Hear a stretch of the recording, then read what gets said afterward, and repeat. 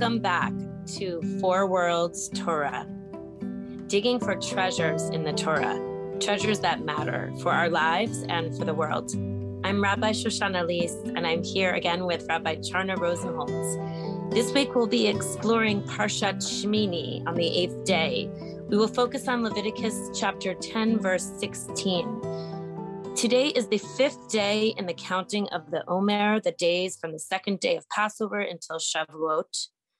It is the day of humility and gratitude in the context of love.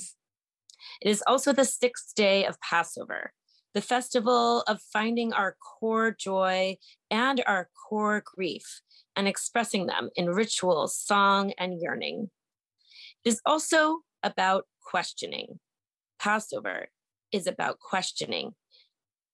In this week's podcast, we will focus on the art of questioning, as the Torah portion, Shmini, focuses on the art of questioning.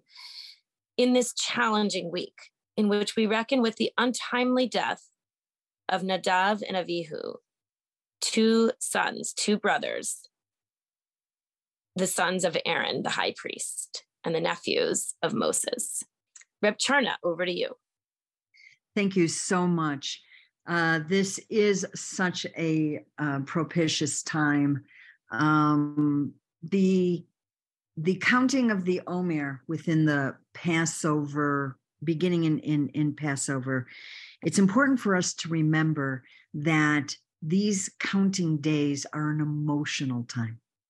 We are looking at these various attributes of God's expression in the world and how they live in us. Things like love and judgment and harmony and inspiration and humility and gratitude, etc. These are all emotional qualities. And oftentimes we forget to really dip into the importance of emotions. And here in this parsha, we see two beautiful, beautiful young priests who are just beginning their service of how to be in service to God, to bring the channel between heaven and earth and to spread it out amongst the people. And in their enthusiasm to serve, they forgot to follow the precise rules. And there was a consequence to that. Within that consequence, you had the feelings of passion and enthusiasm, and suddenly you have the emotion of grief present. And how is the family going to deal with that grief? So we go to our sentence here, chapter 10, verse 16, V'et se'ir hachatat darash darosh Moshe. Darash darosh Moshe, and Moses, about the hairy goat, inquired, thoroughly inquired about how it had been burned.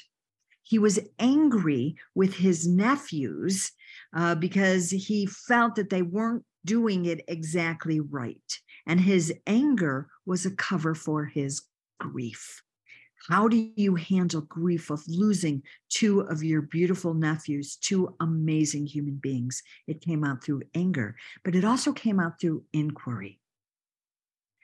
I want to say something very important about this word, darash, darosh, this word for inquiry. It is the middle word, the entire 5 books of Moses. In fact, if I was to lift up that word, there would be exactly half of the words on one side and half on the other. I haven't personally counted, but I've studied that there are 79,847 words. This is the middle word, inquiry. We'll come back to that in just a second. We have the setup here that what happened right before that is there were instructions on how to eat grain, and there were instructions about separating things between the holy and the everyday, between tameh and tahor, something that we'll talk about a lot next week. And so you have this sense of separation, and Moses now is saying, hey, How we eat is so important, and I want to be sure we are exactly precise. So I'm going to thoroughly inquire because I don't want anything to happen to these next two nephews. A question we can ask is, why are the laws of eating so important? What do they really represent? One of the questions we're going to put on the shelf for now. I really want to emphasize here that the offerings had just started after all that preparation. And suddenly there was a rude awakening of the gravitas of the moment. These characters in our story were not yet fully familiar with the energies of the shamanic practices of the temple offering culture. So Moses' fear that they were doing something wrong while everybody was still reeling what had happened to Nadav and Avihu. Here is Moses being sure that his inquiry would create a situation where nobody else would get hurt. And this, my friends, brings us to the art of the question and the role of questions in the Jewish tradition. What role do questions play in our tradition? And in a way, Moshe knows that. First of all, we just had this past Shabbat Torah reading, which is also read in the intervening days on Sukkot, a desire for Moshe to be close to God and saying, God, can I see your face? Can I see please, I yearn to be close with you, right?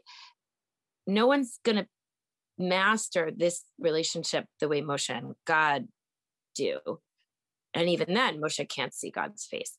So we're in the process of transitioning to the priest's realm. Moshe is going to step back and the ritual space will be taken up by the priest and on the lineage from the priest. And so Moshe is bequeathing to the people, at least take this art of questioning with you. At least take your humility, which we opened with today being the day of humility in the face of the enormous, powerful force that is love and chesed and the desire to connect and to be unified with. So be careful, be precise, and ask questions which expand, right, rather than contract. And I think there's a paradox there because the precision implies, rules and structure. Of course, the laws of kashrut are very specific and clear and structured, and they can be felt as constricting. And it's that balance that allows for life to flow, which is Judaism. Like, it's not all good. It's not like, oh, that's all good. No, it's not. Like, there's this and there's that. There's discernment. There's kosher and there's not kosher. There's pure and there's ritually impure, meaning it's a different state. There are categories. And with that, we can engage in that flowing, beautiful, honoring, respectful interchange with the divine and with one another. Yeah, that's beautiful. Let's remind ourselves that it is our questions that kindle the fire of imagination and help us create new possibilities. Questions is what pushes the mind forward. It's what allows us to evolve.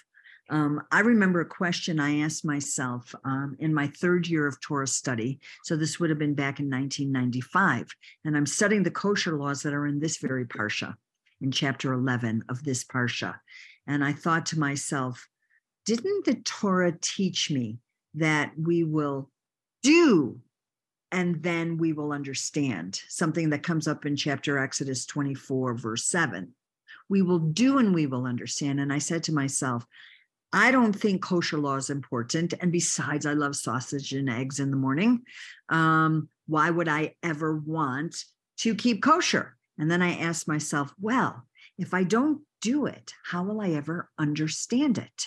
So I will do it for a period of time. I gave myself 3 years to follow Torah kosher law, not rabbinic kosher law, but Torah kosher law. And I said at the end of the 3 years, I will ask myself, was that spiritually productive?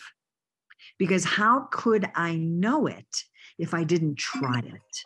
What would be that value? And that was the question I asked myself and went into that. And after 3 years said, was that spiritually productive? And I said, why, yes, it is.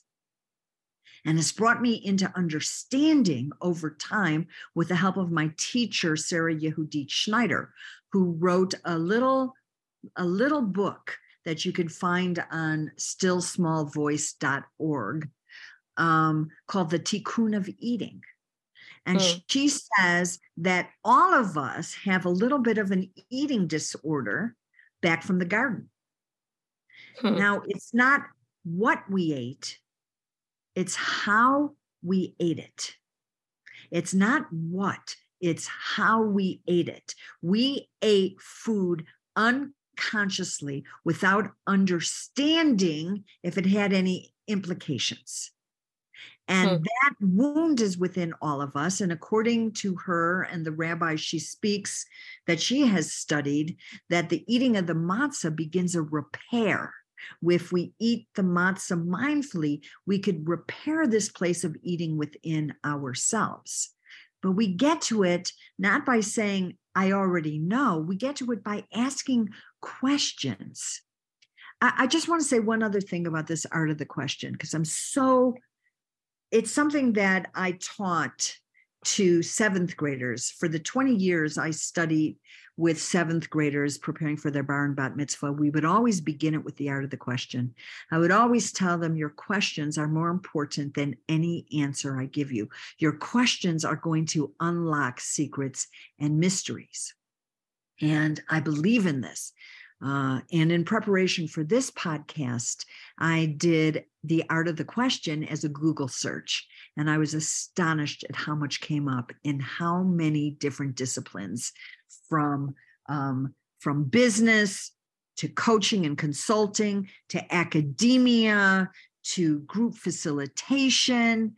For example, Harvard Business Review says the art of asking great questions isn't just restricted to consulting. When people ask questions, this skill, they're seen as more empathetic.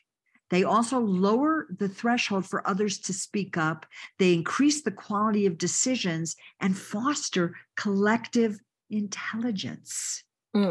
Great question demonstrates that you're prepared and present in the conversation, that you are willing and open, and that you're ready to deepen and broaden thinking and willing to challenge held beliefs.